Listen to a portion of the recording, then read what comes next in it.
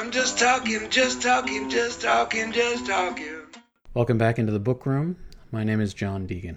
Checking back in on an earlier episode in which I took you to Ottawa for parliamentary testimony from the Writers' Union of Canada in the matter of Canada's copyright law review. So let me summarize this as quickly and simply as I can.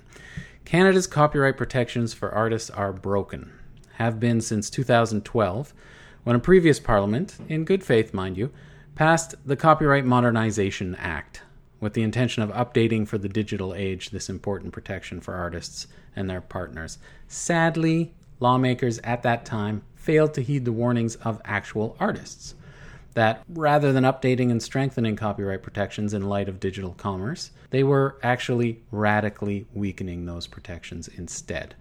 The case in point most pertinent to the book room was the expansion of exceptions to copyright contained in the Copyright Modernization Act. Canada's authors and publishers, who are well practiced in patrolling the border between paid and free access to our work, could see a giant loophole opening in the law, one that would immediately cost us our livelihoods, or at least a very good portion of it. We warned about the loophole. We were told not to worry about the loophole.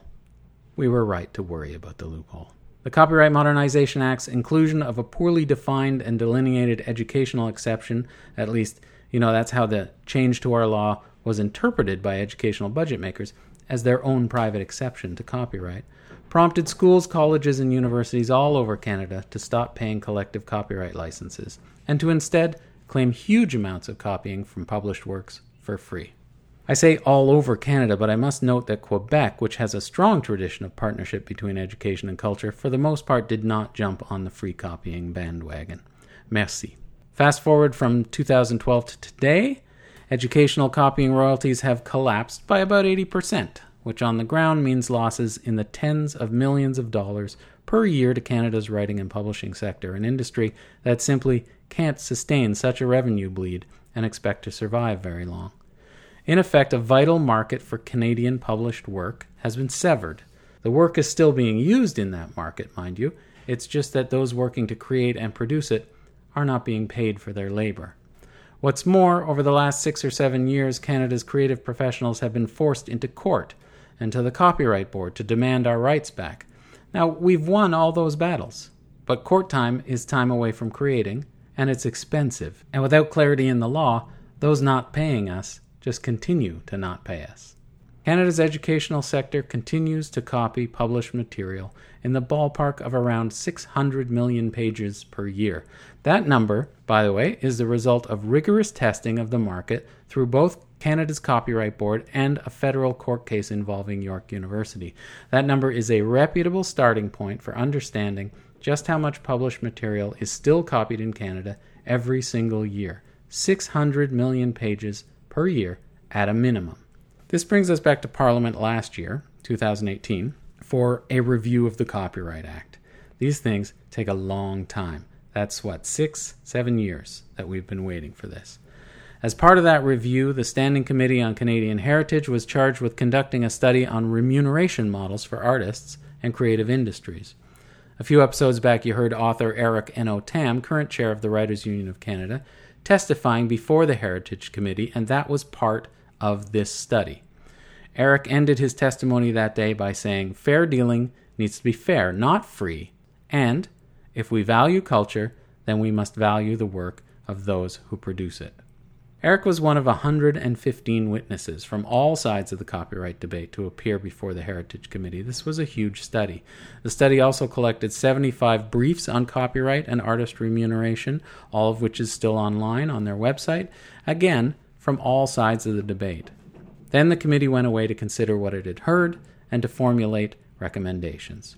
Yesterday, May 15, 2019, the committee released a report, and it contained 22 key recommendations.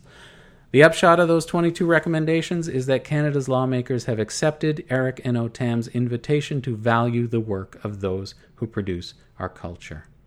The recommendations include measures to rein in free copying by educational institutions, to require collective licensing for large-scale use, to pay musicians fair royalties for digital streaming. Imagine paying fair royalties. To give visual artists a resale right so that they're fairly compensated in the downstream art market. to combat piracy, and even to extend the term of copyright in Canada, which would bring us in line with our major trading partners. In other words, as I hoped for in yet another past episode, Canada's lawmakers have perhaps looked to the example of European lawmakers and decided once again to view copyright as what it actually is, the one law designed to encourage and protect creative professionals as they continue to create professional cultural product. They've turned their backs on radical theories that have since the dawn of the internet been suggesting that copyright is suddenly unnecessary or too hard to comply with or stifling to innovation. These radical anti-copyright theories were never correct, but they were in vogue long enough to do some real damage. Damage Canada's lawmakers are now working to repair. And thanks to them. The chair of the Heritage Committee is Member of Parliament Julie de Bruijn. Her vice chairs are MPs Pierre Nantel and the Honourable Stephen Blaney. These people represent 3 different parties in Canada's Parliament. Thank you to them for all the time and effort they put into producing an outstanding multi-party report with incredibly important recommendations for repairing Canada's Copyright Act and cultural marketplace. Canada's authors and artists appreciate it. What we need now is for these recommendations to be incorporated into the law so Canada's authors and artists can spend less time in the courts or at the Copyright Board and more time actually producing cultural products. Looking forward to seeing that happen. Thanks for listening.